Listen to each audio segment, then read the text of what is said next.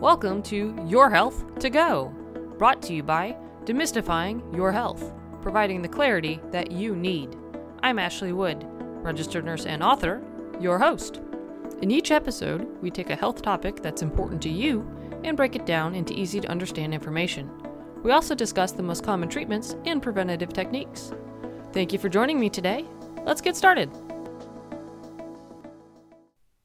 Today's topic is postpartum depression. You've just had your first baby, and we're super excited to welcome him home. Now, several days later, you've started feeling sad, overwhelmed, and anxious. You've also been crying a lot. What's going on? Aren't you supposed to be happy? Is it something serious? When you have a baby, there are many emotions that you experience. One that many people don't expect is depression.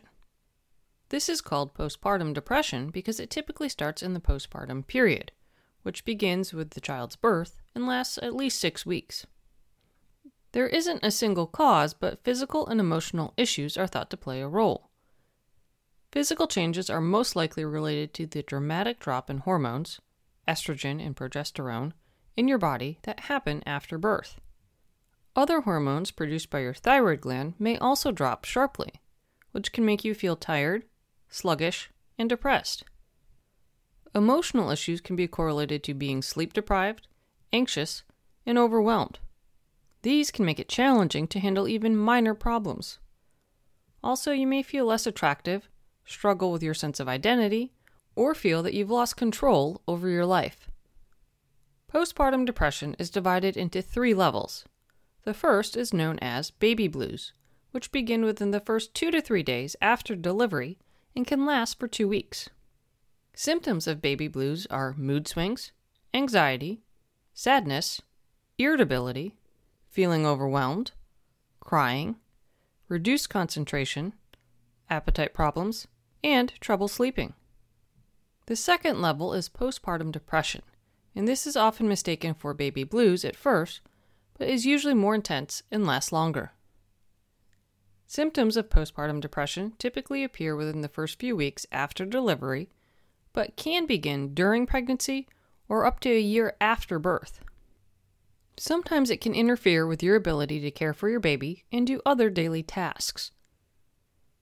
Symptoms of postpartum depression include depressed mood, severe mood swings, excessive crying, difficulty bonding with your baby, withdrawing from family and friends, loss of appetite or eating much more than usual, inability to sleep, insomnia, or sleeping too much, overwhelming fatigue, loss of energy, reduced interest and pleasure in activities that you used to enjoy, intense irritability and anger, fear that you're not a good mother, hopelessness, feelings of worthlessness, shame, guilt, or inadequacy, diminished ability to think clearly, concentrate, or make decisions, restlessness, severe anxiety, panic attacks, thoughts of harming yourself or your baby, and recurrent thoughts of death or suicide.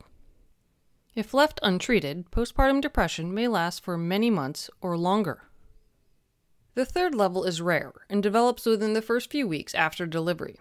It's called postpartum psychosis and has severe symptoms, which are confusion or disorientation, obsessive thoughts about your baby, hallucinations or delusions, sleep disturbances, excessive energy or agitation, paranoia, and attempts to harm yourself or your baby.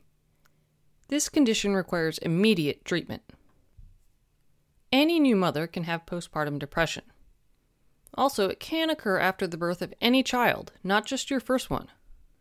Your chances of developing it are higher if you have a history of depression, either during pregnancy or at other times, bipolar disorder, postpartum depression after a previous pregnancy, family members who have had depression or other mood disorders, experienced stressful events during the past year, such as pregnancy complications, illness, or job loss, a baby that has health problems or other special needs, you have twins, triplets, or other multiple births, difficulty breastfeeding, issues in your relationship with your spouse or significant other, a weak support system, or financial problems. Another major factor is if the pregnancy was unplanned or unwanted. It's important to note that new fathers can have postpartum depression too. It's referred to as parental postpartum depression and has the same negative impacts on relationships and child development as postpartum depression in mothers. Typically, the symptoms are the same, such as feeling sad, fatigued, or overwhelmed, experiencing anxiety, or having changes in their usual eating or sleeping patterns. Fathers who are young or have a history of depression, experience relationship problems, or are struggling financially are most at risk. If not treated, postpartum depression can interfere with bonding and cause family problems. For mothers, it can progress to chronic depressive disorder.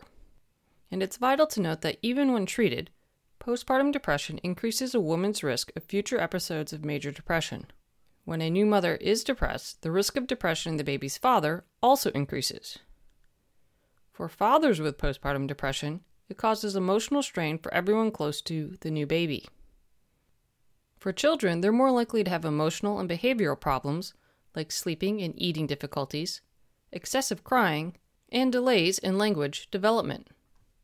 Postpartum depression treatment depends on the severity. With baby blues, they usually go away on their own within the first few weeks. During this time, get as much rest as you can, accept help from family and friends, connect with other new moms, create time to take care of yourself, and avoid alcohol and recreational drugs, because these can make mood swings worse. For postpartum depression, the typical treatment is psychotherapy, medication, or both.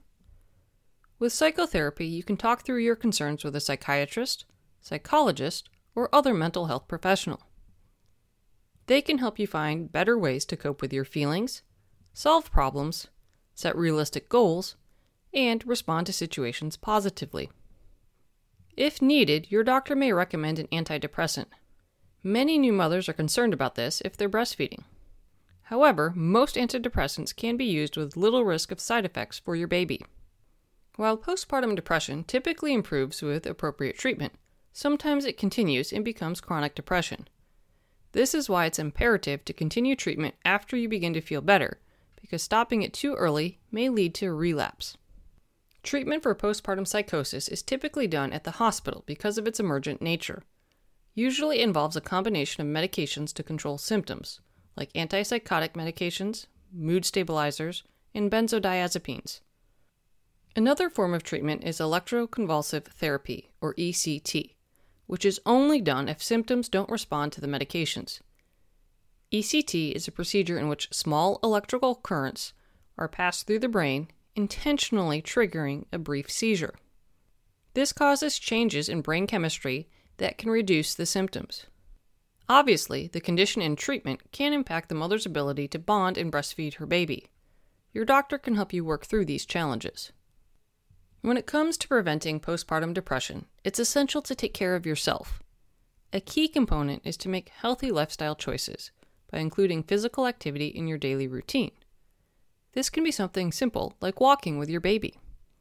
Also, try to get adequate rest by sleeping when your baby is sleeping. Be sure to eat healthy foods and avoid alcohol.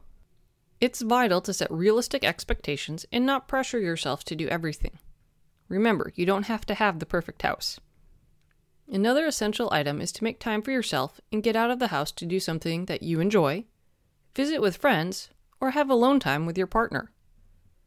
This may mean asking a family member to take care of the baby or arranging for a sitter. It's crucial to avoid isolation, so talk with your partner, family, and friends about how you're feeling. Don't be afraid to ask for help. In addition, if someone offers to babysit, take them up on it. If you have a history of depression, especially postpartum depression, tell your doctor if you're planning on becoming pregnant or as soon as you find out you're pregnant. This way, during pregnancy, they can monitor you closely for symptoms of depression. Sometimes mild depression can be managed with support groups or counseling. Other times, your doctor may recommend antidepressants.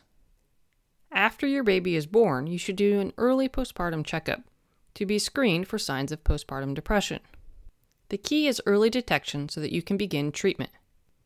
If you have a history of postpartum depression, your doctor may suggest antidepressants or psychotherapy immediately after delivery.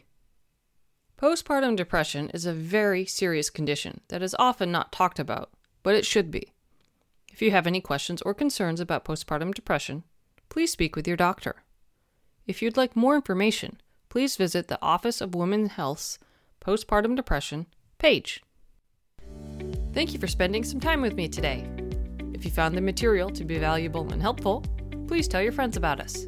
We're on social media, so like and follow us there to stay up to date on our latest information. You can also sign up for our weekly newsletter on our website. Stay healthy, and please join us next time on Your Health to Go. Now, time for the legal statement. Please keep in mind that the content we provide is not intended to be a substitute for professional medical advice, diagnosis, or treatment. Always seek the advice of your physician or other qualified competent health provider with any questions you may have regarding a medical condition. Never disregard professional medical advice or delay in seeking it because of something you have heard on Your Health to Go or seen on the Demystifying Your Health site. Demystifying Your Health does not recommend or endorse any specific tests, physicians, products, procedures, opinions, or other information that may be mentioned. Reliance on any information provided by Demystifying Your Health, its employees, others appearing at the invitation of Demystifying Your Health, or other visitors to the site is solely at your own risk. If you think you may have a medical emergency, call your doctor or 911 immediately.